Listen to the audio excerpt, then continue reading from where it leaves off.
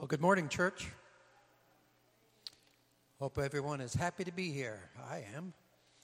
And I also hope that you each got a bulletin as you came in. It identifies the activities of this week. And we have all of the regular activities from today's service all the way through the youth are meeting tonight, doing Unwavering. The ladies have their Bible study on this Tuesday. Awana will be this Wednesday. And so the activities of this week are pretty regular. Next week, though, of course, is spring break. So an advance notice that there won't be ladies' Bible study next week, nor will there be Awana. Okay, so I think that's, what else? We also have a men's breakfast coming up. And the 19th, and then the 20th, the day after, which is always good for us guys, we have our men's breakfast on one day, and then the next day is our church luncheon, fellowship luncheon. So that's on the 20th. So you're up to speed with all the activities of the church for the week. If you want to turn in your Bibles to 1 Corinthians chapter 6, I'm going to be reading 3 verses, 18, 19, and 20. After that, we'll pray together, then we'll sing together. Okay? So, 1 Corinthians 6, 18 through 20 says thus, "Flee sexual immorality. Every sin that a man does is outside the body, but he who commits sexual immorality sins against his own body. Or do you not know that your body is the temple of the Holy Spirit who is in you, whom you have from God, and you are not your own, for you were bought at a price. Therefore, glorify God in your body and in your spirit, which are God's." Thus says the word of the Lord. Let's bow our heads together. We'll pray together, then we'll sing together. Father, we do begin this service recognizing, Lord, that you have done all that is required for us. All that is required for us to be entered into heaven, to have our way made smooth for our passage into heaven. You've accomplished all of that at the cross, at your burial, and your resurrection. And Jesus, we come now to thank you for that, to worship today. Father, we pray for those who are with us today. I pray that your healing hand would be on those of us who need to be healed in body and soul and spirit. And also, Lord, for those who are attending with us online, that we know there are those who could not be here for any number of reasons. And we pray, Father, that at some point in time in the future, they'd be able to fellowship with us again in person, face to face. Father, I pray for this service, that it would bring glory and honor to the name of Jesus Christ. Amen. Amen. Good morning, church. Would you stand with us for a time of worship?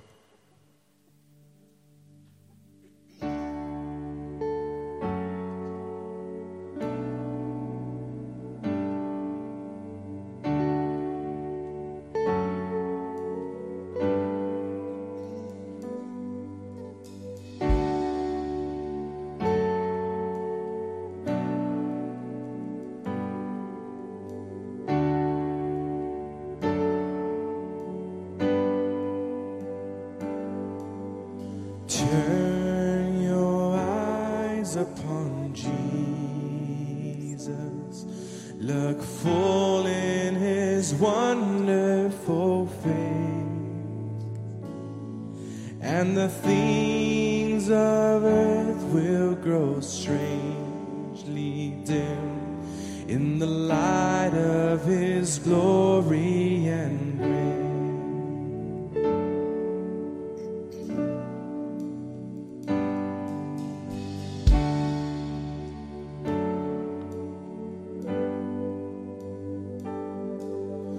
Turn your eyes to the hillside, where justice and mercy embrace. There the Son of God gave his life for us, and our measureless debt was erased. Jesus lift our eyes. Jesus, our glory and our prize. We adore you, behold you, our Savior ever true. Oh Jesus, we turn our eyes to you.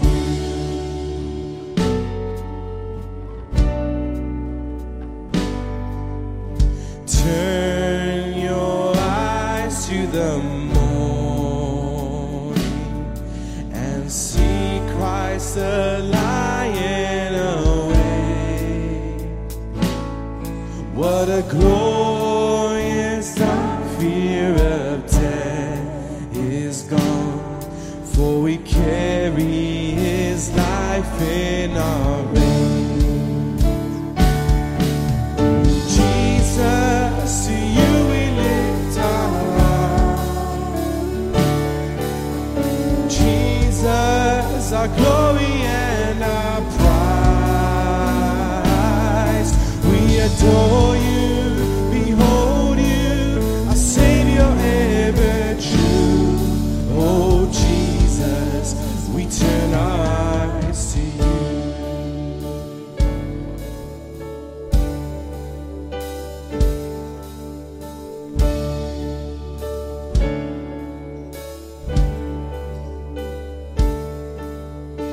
Turn your eyes to the heavens. Our King will return for his own. Every knee will bow, every tongue will shout, all glory to Jesus alone. Jesus, to you we lift our eyes. Jesus, our glory and our prize. We adore you, behold you, our Savior ever true. Oh Jesus, we turn our eyes to you. Jesus, to you we lift our eyes. Jesus, our glory and our prize. We adore you, behold you, our Savior ever true. Oh Jesus, we turn our eyes to you.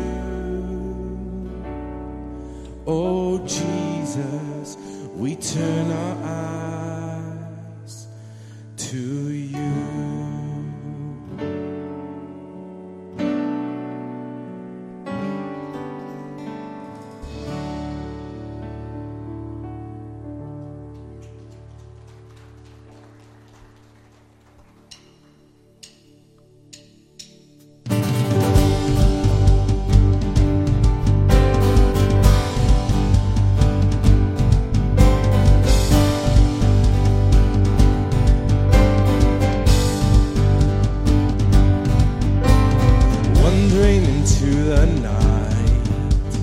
Wanting a place to hide this weary soul,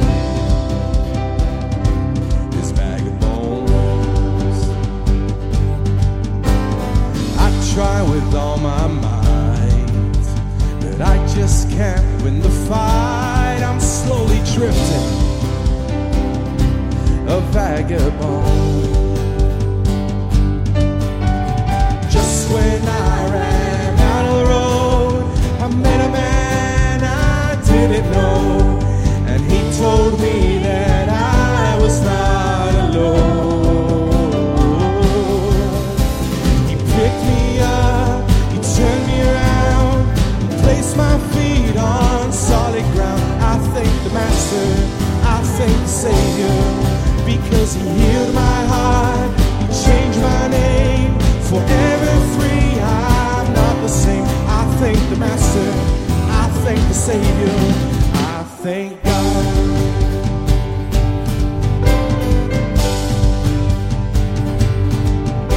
I cannot deny what I've got no choice but to believe. My doubts are burning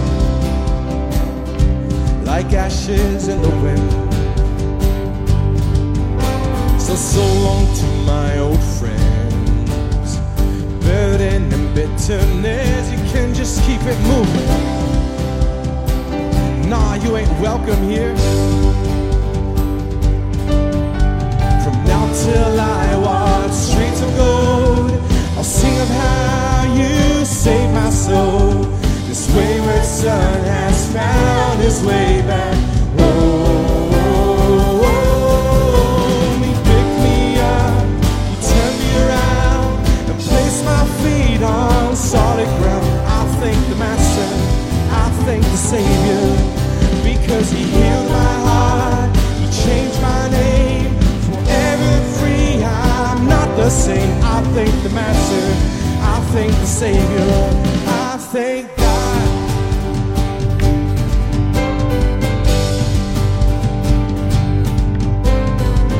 Lost another one, I am free, I am free, I am free. Hell lost another one, I am free, I am free, I am free. Hell lost another one, I am free, I am free, I am free. Hell lost another one, I am free, I am free, I am free. Hell lost another one, I am free, I am free. He picked me up, he turned me around, and placed my feet on solid ground. I thank the Master, I thank the Savior, because he healed my heart, he changed my name. Forever free, I'm not the same. I thank the Master, I thank the Savior, I thank God.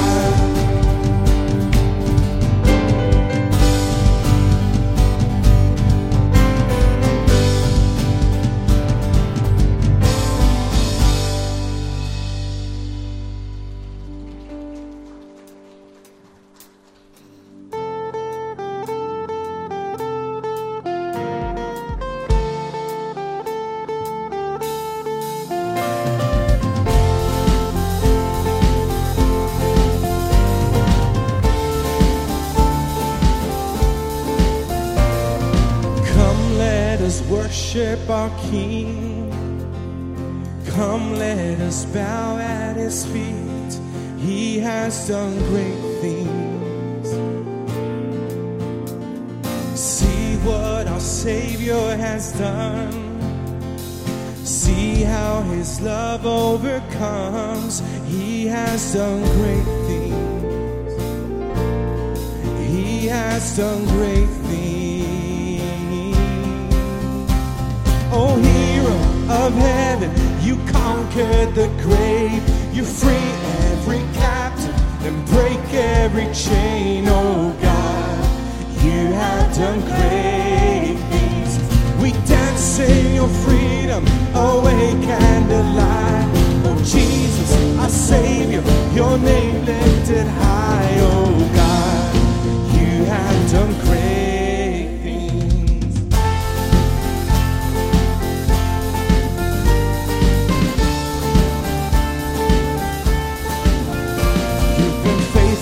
Through every storm, you'll be faithful forevermore. You have done great things, and I know you will do it again. For your promise is yes and amen. You will do great things. God, you do great things. Come on, sing it out. Oh, hero of heaven, you free every captive and break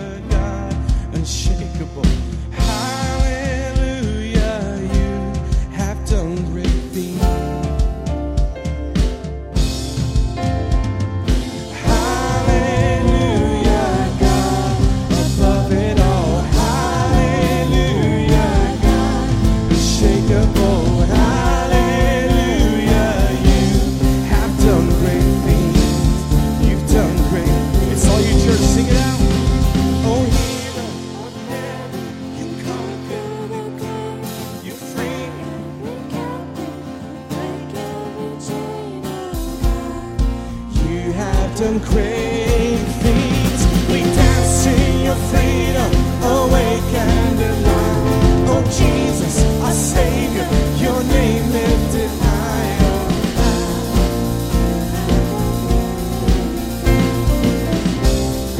You have done great things. Oh God, you do great things.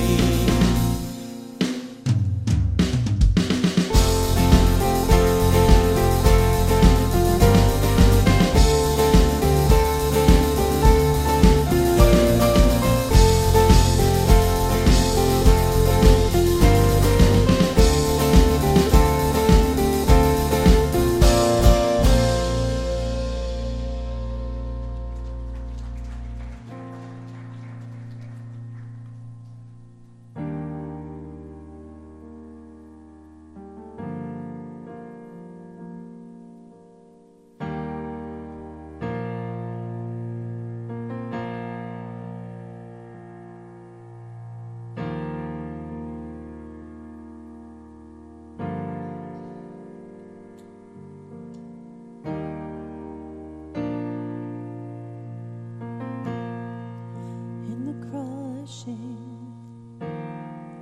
in the pressing, you are making new wine. In the soil I now surrender, you are breaking new ground. So I yield to you and to your careful hand. When I trust you, I don't need to understand. Make me your vessel, make me an offering, make me whatever you need of me. I came here with nothing but all you have given me. Jesus, bring new wine out of me.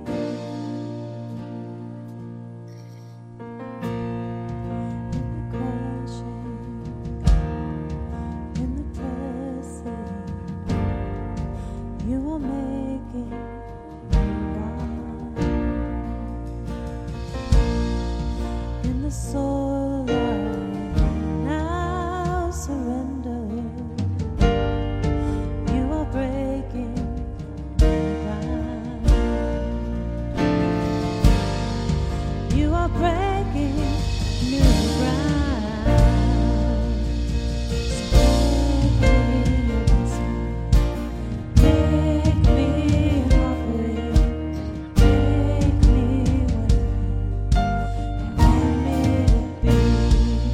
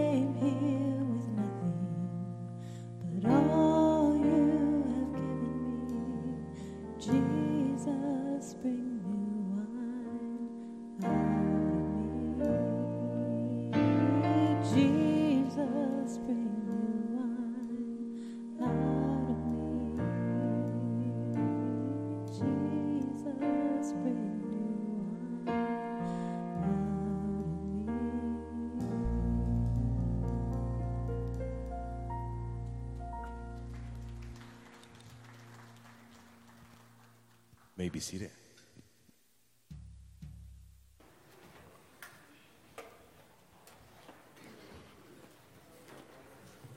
Well, good morning. You all are doing well this morning. It's been a difficult week in the news, although we see God working in the world, and I hope that you'll join with me in praying for that world this morning. Father, we do thank you for this time. We thank you for your word. We thank you for the truth that it holds. We thank you for this church and the work that you're doing in it. And like the Thessalonians, we are optimistic about what your Son is doing here at El Paso Bible Church. We thank you for it. We pray for wisdom to be exercised in our government and in the political realm. Father, we pray for those who are suffering under the current economic conditions, especially. And Father, there seems to be clear-cut choices that could be made to alleviate a bunch of that. And Father, we pray that those would prevail. Father, we pray for those who are ill in our body. We thank you for your comfort for them, but we ask for healing as well. And we thank you that we've seen it in so many cases. Father, I pray that you bless your time in our word this morning as we allow it to work in our lives, that it is a powerful thing. It's in your Son's name we pray. Amen. Children, if you go to children's church, you can go ahead and go. Explorers are still over here, right, Steve? And adventurers are in the back. They switched a while back, and trying to keep that straight. We're going to be continuing in 1 Thessalonians, so go ahead and turn in your Bibles there. I do want to re-mention, I don't know if Steve mentioned it or not, but we do have a baptism service coming up. You didn't mention the baptism. Okay, good. I'm not repeating anyway, but I would repeat it well, anyway, y'all will just have to get over it if we have a rerun. That April 10th, we're going to have a baptism here. That is Palm Sunday this year. And so in anticipation of that, March 27th, Bill's going to be teaching the adult Sunday school class, and I'm going to do a baptism class. Now that's oriented towards children and young adolescents, that class. If you are you're welcome to come. But I'm going to tell you that that's what the orientation of that class is going to be. But if you are an adult that hasn't been baptized since you trusted in Christ, and you would like to be, go ahead and contact the office, or you can contact me directly, and we'll make sure that we get that done to follow in obedience in that step. But if your children have trusted Christ and would like to be baptized on April 10th, that's when that class is going to be. Okay? So when is the class? March 27th. I think it's even in the bulletin. Did y'all get a bulletin? The one person who picks up a bulletin complains when we don't have them. So make sure that you get a bulletin and read what's in it, because we don't announce everything that's in it. It's on the screen here, it's on the screen there, it's on Facebook, it's usually on our website, it's in our Facebook group. It's a lot of different ways. So just remember that that's coming up. All right, so hopefully you've gotten to 1 Thessalonians chapter 4, and we're continuing here our study in Thessalonians, but largely the first 3 chapters has been Thessalonians, you guys are doing great. You guys are amazing. You're doing things that no other church has been doing, right? They were the mimics, the imitators who became the pattern. And so other churches were following what they were doing. And they were honoring the Lord in doing that because they were becoming more Christ-like as they were following that pattern. And then at the end of chapter 3, Paul describes for them why that is so significant, why it matters. Because there is a day that is coming when all of us will stand before Christ and give an account for essentially the stewardship of the things that Christ has given us. The gifts that he's given us, the resources that he's given us, the lives that he's given us, and the things that we did with that. He's going to discern what is worthy. We read in 1 Corinthians 3, the description of them as precious jewels and precious metals, and the things that weren't. And he's going to reward the things that were worthy. And the way that Paul described that is that you want to do these things so that you can stand before him with all his saints, holy and blameless, right? has to do with our walk. That's not the righteousness that Paul says that we get by grace through faith in Jesus Christ alone. An imputed righteousness, a declared righteousness, clothed with Christ. But it's the stewardship of how we live our lives. Stewardship of our gifts, our condition, not our position, as a friend of mine describes it. Our position is that we are in Christ, and holy and blameless has to do with how we live our lives. Everyone who appears at the judgment seat of Christ, everyone who appears at the bema, those are interchangeable terms, is alive when they get there and is alive when they leave. Okay? They're in Christ when they get there, they're in Christ when they leave, they have life. They're clothed with Christ. And that's what Paul is talking about here. It's a frequent reference that he makes when we stand before the Lord and how we use the things that he's given us to serve him, and particularly how we abounded and how we increased in love for each other. Paul says this. He says, specifically with that in mind, my text says finally. It could be a therefore. It could be just the next thing. But finally then, in verse 1 of chapter 4, we request and exhort you in the Lord Jesus that as you receive from us instruction as how you ought to walk and please God, just as you actually do walk, that you excel still more. For you know what commandments we gave you by the authority of the Lord Jesus. Follow these instructions on how to live your life. Do the things that we told you about. Do the things that are pleasing to God. Now listen, in the past few years, we've had a lot of interchange, a lot of exchange with people, or at least I have, here in this church and in the wider world out there, with people that I had never encountered before, actually. Well, at least his doctrinal position. Some of them I had encountered the people before, but they got a little bit of this quackery at some point. And it's kind of quackery. Maybe you'll agree with me when I say that they will tell you that God is never displeased with his children.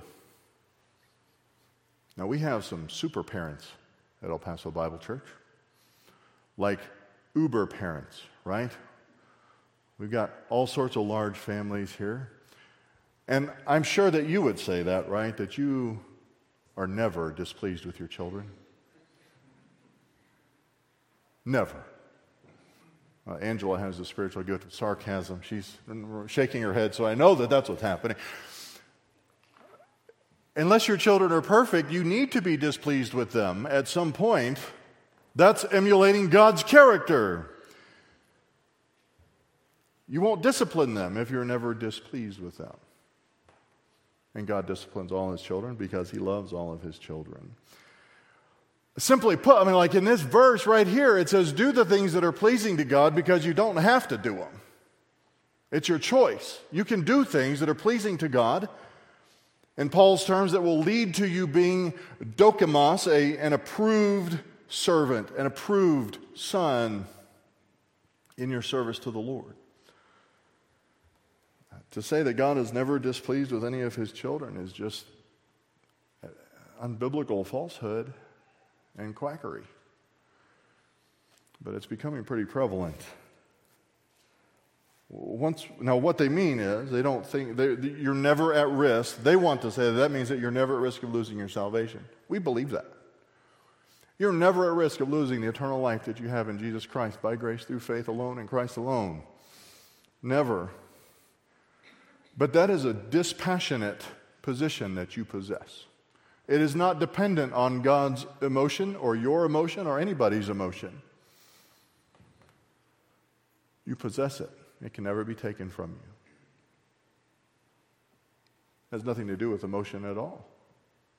Zero things. We're never rejected. Once we're adopted, we're never unadopted. We never lose the life that we have in Christ. But Scripture tells the children, it's not a but, it's an and. Totally different realm. Because Jesus wants you to be happy. We covered that, right? He wants you to be blessed. That's the churchy word for it. He wants you to be happy. Makarios. And in order to be happy, there are things that you need to do that please Him. God is displeased with disobedient children, and that's appropriate. So Paul tells them, this church that is doing amazingly well, amazingly functional, doing many, many, many right things, having become the pattern for other churches all over the world. You're already doing this, he says. You're already doing this, but excel still more. Keep getting better. Keep doing it in more and better ways. Find new ways to abound in love. Excel. Be excellent. When we read that in the Bible, you can find out who all the Generation Xers are. The forgotten generation, right? Because all of us know a little movie that came out called Bill and Ted's Excellent Adventure. Be excellent to each other. Right? That's Bible, folks, from Keanu Reeves. Be excellent. More. Excel still more. You're doing that.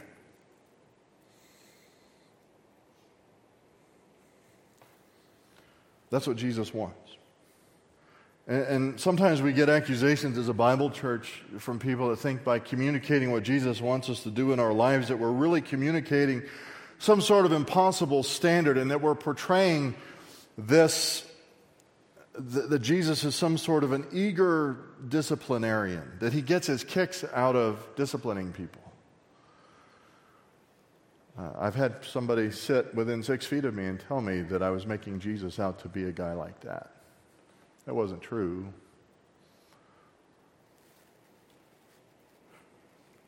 They'll tell you that if you try to communicate how to live your life in a way pleasing to Christ, that you're portraying Jesus Christ as a disciplinarian that's just waiting to squash anyone who steps out of line. And that is a false portrayal of what we're saying. It's one of the biggest straw men, it's one of the biggest red herrings that you can construct out of the scriptural admonition to live a life that is pleasing to Christ, to find new ways to abound in love, to excel. The truth is that Jesus is eager to reward us. He's eager to reward us. He is benevolent and abundant and gracious and has more to give than we could ever receive. And so he wants us to live a life that is pleasing to him so that we can receive them. That's where his eagerness is. That's the whole admonishment, the whole teaching. Verse 3 says this, "For this is the will of God." This should make your ears perk up, right? This is God's will for your life.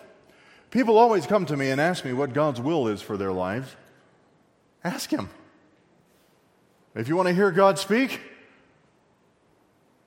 you have to listen carefully.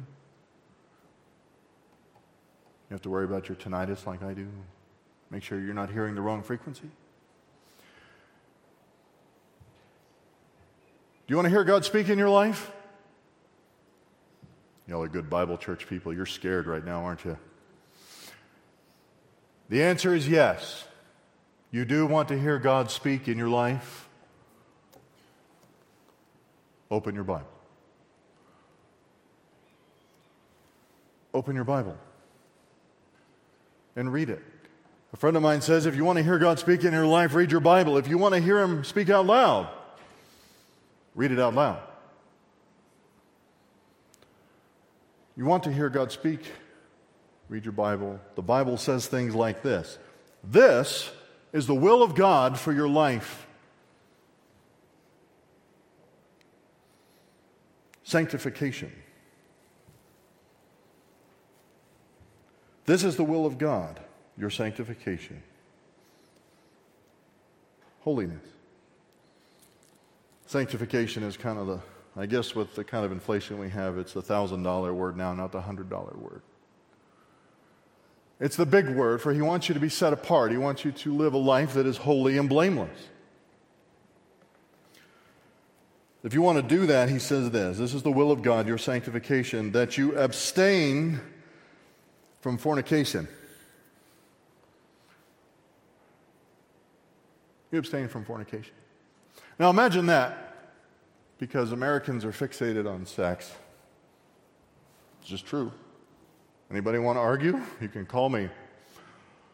Don't call me this week. I'm actually going to Houston. Call me on Friday, because I won't pick up my phone. I'm going to be in a conference Monday, Tuesday, Wednesday, and driving back Thursday. If you want to argue whether Americans are fixated on sex, I don't know what I can do for you. Maybe you need to get out more. Americans are fixated on sex. Imagine, this is the point where Paul is admonishing the Thessalonican church. He says, you guys became imitators of us and of the Lord. You did all these amazing things. You became imitators of us, and now you're the pattern. Now you're the pattern. But what admonishment is the first one that he offers them? Don't fornicate. Don't have sex with somebody that's not your spouse. Don't do that.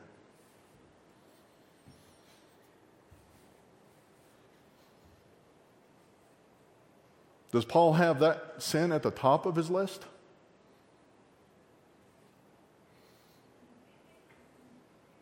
No, it's on the list. It's serious. It's a serious situation, serious problem. It's a sin. Walk into your average American church, you have one of two extremes. Ignore it completely. It's not on their list. Or it's at the very top of the list of mortal sins that you can commit, and we don't even know if you're going to heaven when you die if you commit this one sin. Maybe there's some middle ground, but I haven't encountered it. Both of those things are really bad, both of those extremes. If you have it somehow falsely elevated above all other sins, what's going to happen? And what has happened over and over and over and over and over and over? You actually give Satan a foothold in your church. You give him a massive quantity of leverage in your church. It is the kind of the tip of the iceberg of division. You created a division. We've seen this with pandemic policies, by the way, so you know how it works, right? You make one decision that we're going to just keep our doors open and everybody loses their minds. That's a way that Satan can get a foothold in a church, the way it's been happened. So is it serious? Yes. This is the will of God for your life, your sanctification, that you don't engage in fornication. Anybody want to argue that the will of God for their lives is not important? That one I'll take your call for in the next 4 days. It is important. But once you elevate any sin to an absolute and inviolable focal point, you allow Satan into your church and you in exciting ways that you've never seen before. So it is God's will for our lives. And we are going to stand before the Lord, and we're going to answer for the decisions that we made, for the stewardship that we exercised. So don't fornicate, don't have sex outside of marriage. That's what he says. Now that used to be enough, because people in the world knew what marriage was. One man, one woman, a covenant of marriage is the only context where a sexual union is blessed by the Lord. Marriage has suffered a lot lately. People think 2 dudes can get married. They think 3 women and 2 bicycles can get married. I think that's coming next, right? Marriage like male and female. Words have meaning, folks. They have meaning.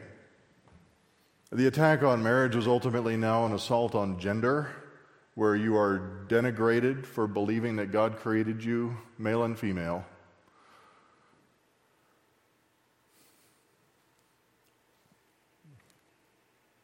Marriage is one man, one woman, in a covenant of marriage. That's what God designed. He didn't design it any other way. He didn't design it any other way. People in churches even want to argue that. They want to argue that we've created an unbiblical standard that was unknown to the Scriptures. But honestly, the churches all over the world right now are full of people who are as flaky with language as the world around them. It's insanity. And people that actually believe the Bible is God's authoritative word are seen as the loonies. And that's when you know the asylum is being run by the inmates. To be honest, we were talking about personalities a little bit in a meeting I had this morning, and there are some people that think I'm an absolute sweetheart. There's not many, granted. There are other people that think I'm an absolute hardcore, whack job, Pharisee, legalistic nut. You have to understand where the criticisms like that are coming from, don't you? If somebody believes that language has no objectivity, I am definitely not the whack job nut. And I'm not sure that I can be friends with somebody like that myself. Because people get this idea, if you have pastor on your business card, you're automatically pastor to the world and friends with everybody. I need to disabuse you of that notion. I am not everybody's pastor, and I'm certainly not everybody's friend.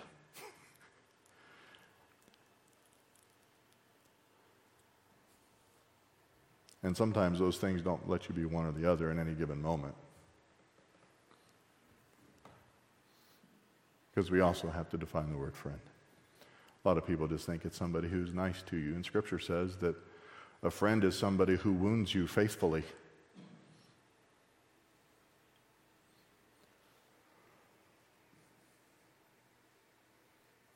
Abstain from fornication. That's God's will for your life. For this reason. This is the will of God, your sanctification. That is, that you abstain from fornication or sexual immorality, some of your translations will say. That each of you know how to possess his own vessel in sanctification and honor. You got enough church speak out of that little verse? I'm telling you, sometimes the translators punt in the least helpful ways. This is a little bit of a euphemistic reference, the way they've translated. If we translate the euphemism, it says this: this is the will of God, your sanctification. That is, that you abstain from fornication in order that each of you know how to obtain his own wife in sanctification and honor.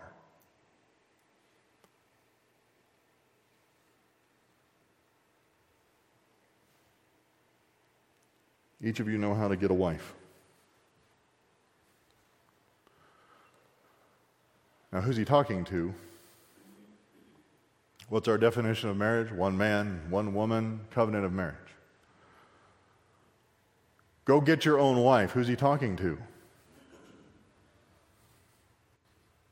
Men, please raise your hands. Remember, objective truth, objective language. Only one component of the congregation in Thessalonica can get a wife. Agreed? Okay, we can be friends. Only one component, one category, one cross-section of the church at Thessalonica can get a wife. Women, you're ineligible. Get over it, I guess. I don't know. I don't think any of y'all struggle with this. You can't do everything that men can do. Case in point, you can't get a wife.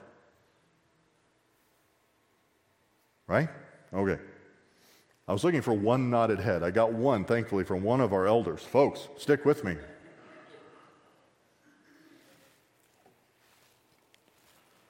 Some people try to make this about controlling yourself. Should you control yourself? Yeah, sure. You're also supposed to pursue the blessing of marriage, men. The writer of Hebrews says that in Hebrews 13, that marriage is to be held in honor by all. Paul says it again here. Each of you needs to learn, to know how to get a wife in a holy and honorable way.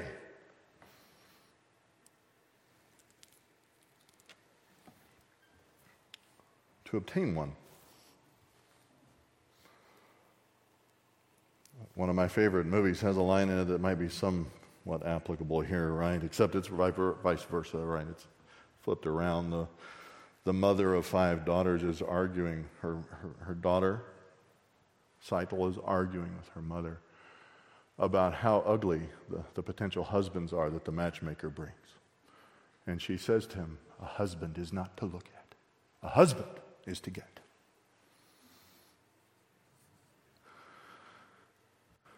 This instruction is how, aren't you thankful for that, guys? Husbands are not to look at, they're to get. I'm thankful for that principle. Don't laugh too hard there, Taylor. All right. I saw him chuckling over here. That's a good principle. Paul kind of agrees, right? He says you need to know how to acquire a wife in sanctification and honor. It's a Greek euphemism for wife, largely. This is what God has set apart in holiness and honor, in sanctification and honor. It's a holy and honorable way to abstain from immorality is to obtain a wife, young men, particularly. Honor your wife. The nations had marriage. That's what the Gentiles here, I don't like saying Gentiles. Really is a reference to the nations. The nations who are in an uproar, all the nations, the godless nations, people out there. They had marriage, but it was not an honorable marriage, generally. Not an Ephesians 5 marriage, in which the husband is to love his wife as Christ loved the church. A number of things were condoned in the context of marriage that would still be immorality. But if you want to see disgraceful marriages, you do not have to go very far, do you? You can just turn your phone on, watch TV. However you get your news, you see them all over. People who don't know God have no idea what they're supposed to be doing in a marriage. They have no idea what marriage is a picture of Christ and the church, and they have no idea what pattern they're supposed to replicate. It's God's will for your life that you abstain from fornication. And Paul says the best way to abstain from fornication is to obtain a wife. Sanctification and honor. Men, well, particularly fathers, it is incumbent upon you to instruct your sons how to get a wife. That's not popular. It's not. You're supposed to just accept whatever your son chooses with no input. You're supposed to buy the lie that love is something that people trip and fall into. That's a lie. We've gone over what biblical definition of love is, right? It's a covenant and a commitment and a decision.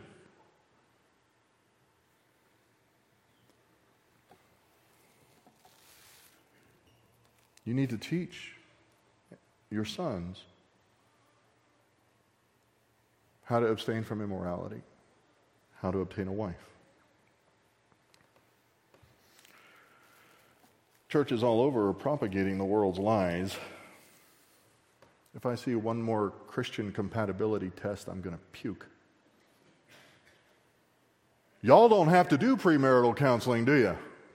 No. There's only one guy here, I think, that's done premarital counseling. So I had to sift through all that crap.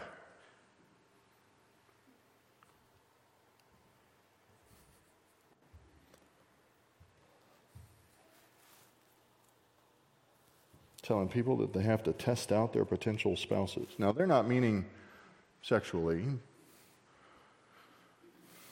That's what the world says. You got to test out all your compatibility components for your spouse, all sorts of compatibility. I'm going to let you in on a little secret. And the people here who have been in premarital counseling with me already know this, but here's the secret. Compatibility is a myth. We are wretched and incompatible. All of us. I didn't get a single amen out of that. We are all wretched and incompatible. Thank you.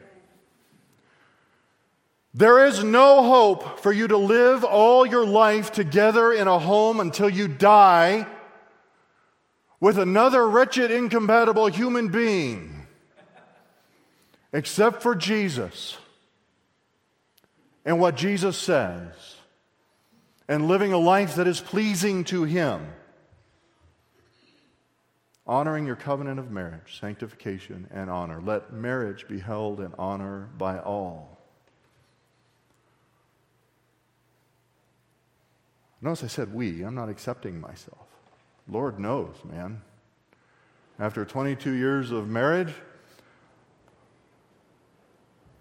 I don't know how Priscilla does it. I'm wretched. Incompatible. Compatibility is a lie. At least if that's what it means. The only way that marriage works is to do it Jesus' way. And if you need a reminder of how that is, there's probably 5 or 6 messages just on that portion of Ephesians 5 that you can go look at, listen to again.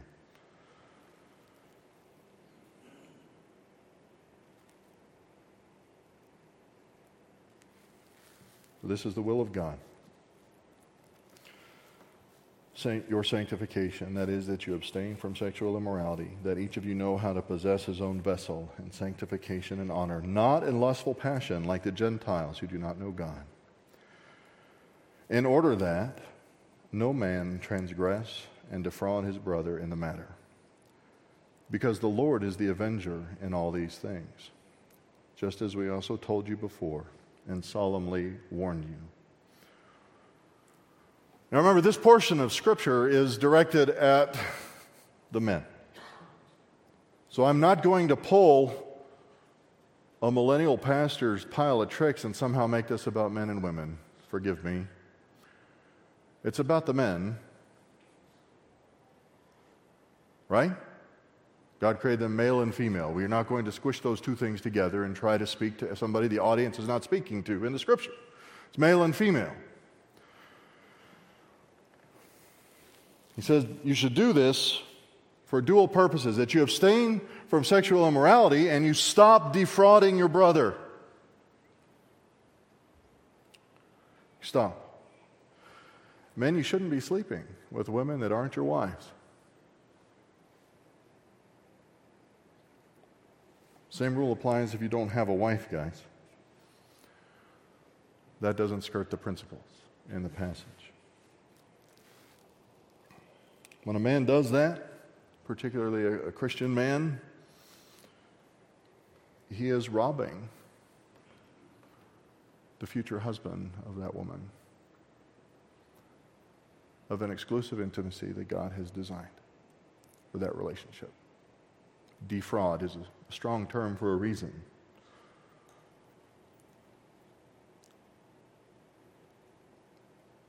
And some people are foolish enough to think they get away with that. And some people are really good at getting away with it in their minds.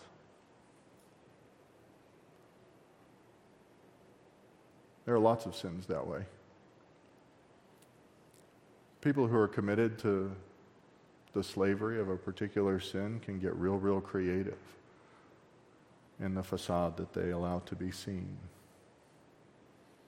We talked about this a little bit in Numbers 5 in a different context, different time, different age, certainly. But similar principles apply. Understand that it's not undetected. Nobody gets away with it.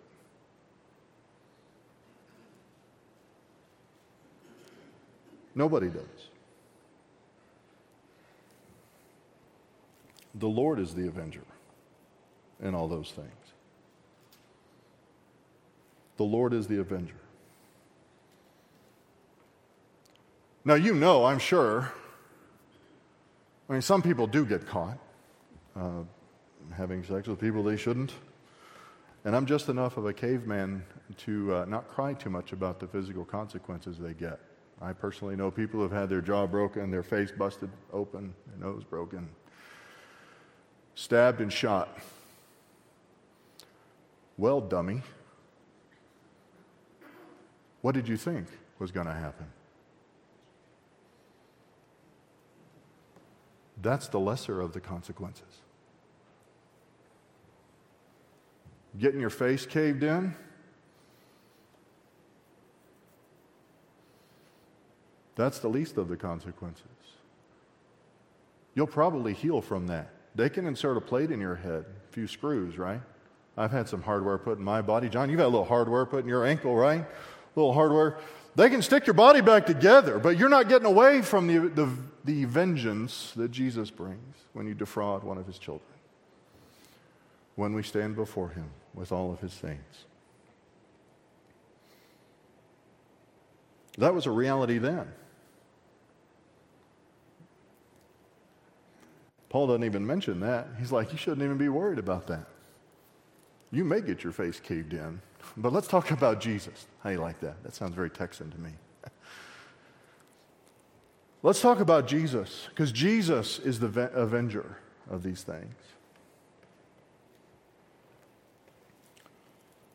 You know, when my kids were little, there was some of y'all don't know, I have 5 sons and 1 daughter. Gracie almost never did anything wrong. 5 other boys did all sorts of things wrong. I'm just kidding. Gracie's done a few things wrong, but all we had to do was triple no her. No, no, no, and that was good. The boys were a little tougher about this. And I remember the day that Priscilla decided that she could no longer spank them, because we were both home that day, and she said, you're going to get a spanking, son, whichever son it was. Lost track. Probably happened with all of them. And they said, Mom, can you do it? You need to understand the hierarchy of discipline, don't you? Jesus' discipline is higher and tougher, more lasting than anything another man can deal out in your life. Period. I had this discussion with a young man that was here on Wednesday, actually. I said, you need to listen to your caregiver. This was kind of a nursery. And he said, well, what if I don't? This isn't a big boy. Little boy, he got an attitude. And I said, well, what if I don't? I said, well, you're going to make Jesus real unhappy. And his face went stone cold, like he'd never heard that before. Parents, you ought to probably be clear about that. That the reason you're displeased with your children's actions is because it displeases the Lord for them to be disobedient to you. And that he is ultimately the one who brings discipline. That's extra. Sorry.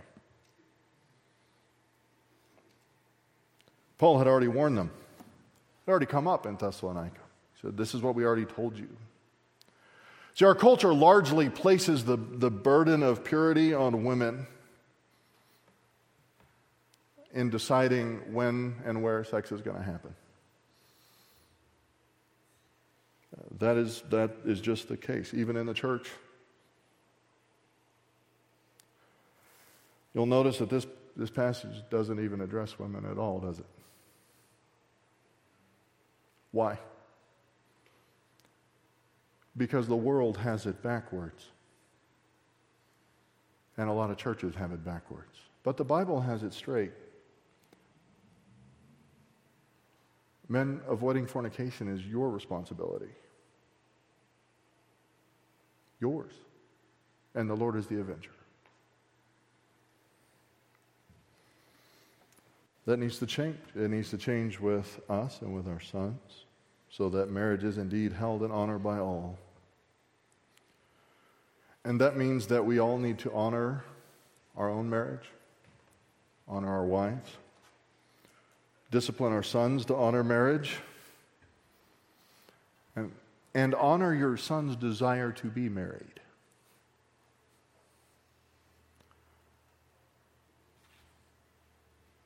Honor that. Because I know a lot of believing fathers that if their son would come to them and say, "Dad, I think I want to get married," they say, "Oh, no. Wait a decade or two. Too scary. Too dangerous."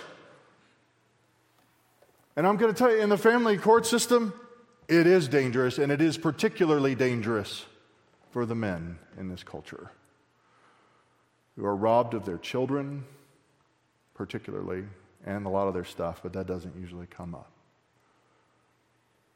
Because two people in that marriage do not honor it. You must teach your sons to be brave and to choose wisely. But honor their choice and teach them how to obtain a wife.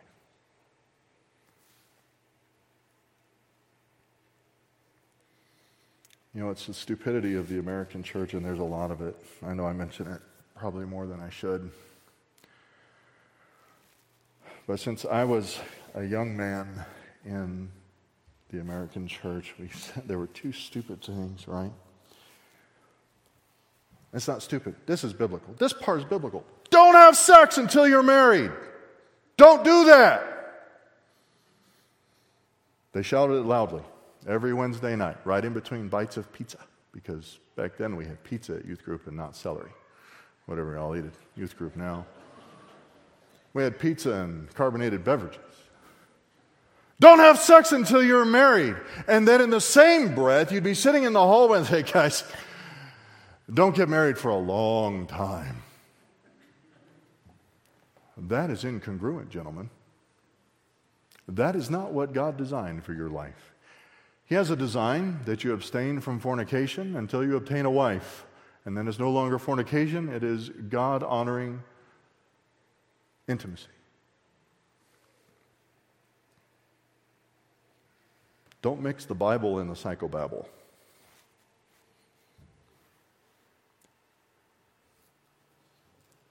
Generally speaking, men are not designed to be 40-year-old virgins. Any disagreement? I'll be back in the office on Friday. God's design is that we don't fornicate, but that we get a wife.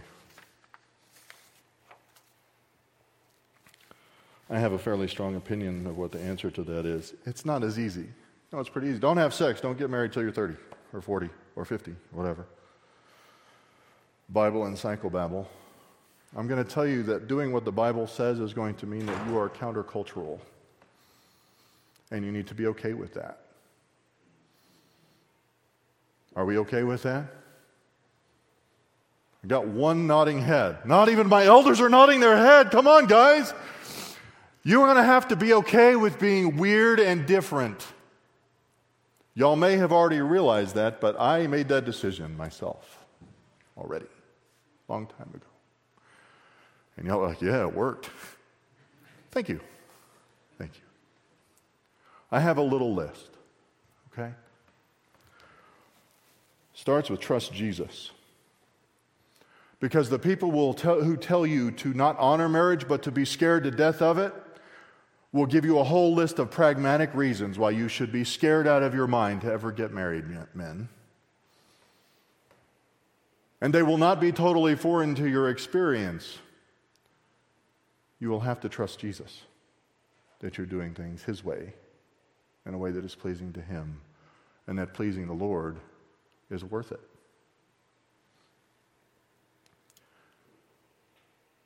Don't bother dating unbelievers. Don't.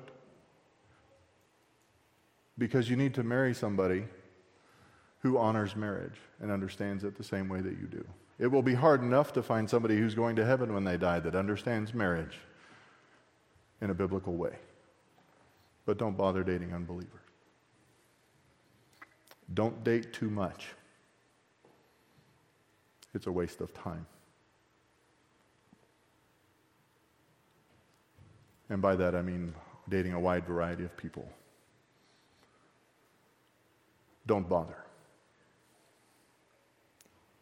Don't bother dating someone you would never marry.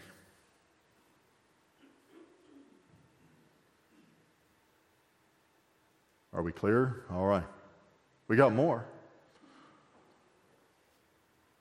Get married young. Well, what's young, Pastor? I can hear the exceptions. Get married young. Get married young. Have lots of sex.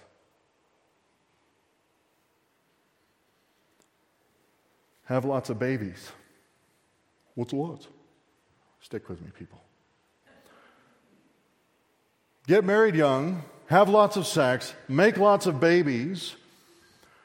Commit to serving the Lord together and raising your children in service in a local church, discipling them and availing yourself of the wisdom, the comfort, and the resources of a local body. Bring your babies to church and raise them up in a body who loves them and cares for them and is committed to loving and caring for you and doing the same. Lather, rinse, and repeat as many times as necessary. Trust Jesus. Don't bother dating unbelievers. Don't date too much. Don't bother dating someone you would never marry. Get married young. Have lots of sex. Make lots of babies. Commit to serving together with your wife, discipling your children in a local church. Bring your babies to church. Raise them up there in the community that loves them and you the way that Christ wants a church to work. Probably sounds weird to even y'all, doesn't it? Some of you. I can hear the objections starting. Maybe they already started a while back and I'm just oblivious. That's okay. But just like I wouldn't permit Ephesians 5 to die of 1,000 exceptions, 1,000 qualifications, I won't let this die because of 1,000 exceptions or 1,000 arguments. I'm not going to kill this one. God is gracious. He gives us favor that we don't deserve. He's merciful. He withholds consequences that we do deserve. He disciplines us. But the issue here is not the exceptions. It's not the complications. It's not the objections. The issue in this passage is, what are we going to aim for? What is our target? What are we going to disciple our children towards, our sons towards? And that doesn't change. How do I know that? Paul says that. For God has not called us for the purpose of impurity, but in sanctification. So he who rejects this is not rejecting man, but the God who gives his Holy Spirit to you. The way Pastor Josh says that is, if you don't like it, take it up with Jesus. Paul said it more nicely, didn't he? That's the goal. Jordan Peterson, who's a popular podcast host and a few other things, popular writer, very recently I heard him say this and I thought it was very, very applicable. He said, as parents, this was a parenting thing that he said, but it's applicable. So you need to encourage your children to do dangerous things. And then he paused to an uncomfortable point. Carefully. Men, you need to raise your sons, acknowledging that in our culture, in this place, at this time, there is danger. There is danger. But we need to disciple our sons to be able to do dangerous things carefully, to live a life that is pleasing to the Lord. Let's pray. Father, we thank you for this word. We thank you for the truth that it contains. We thank you for the admonishment. We thank you that though Thessalonica, the church there, needed this admonishment, that they were serving you faithfully and were a pattern to others to follow as they followed you. All of those things are true, Father. We thank you for the truth that is working in our lives even today. It's in your Son's name we pray. Amen.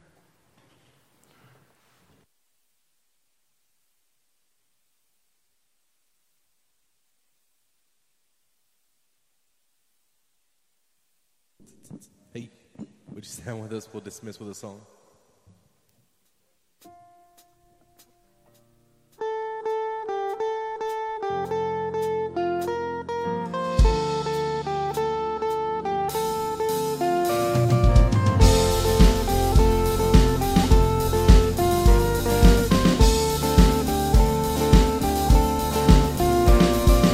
Come, let us worship our King. Come, let us bow at his feet. He has done great things. See what our Savior has done. See how his love overcomes. He has done great things. He has done great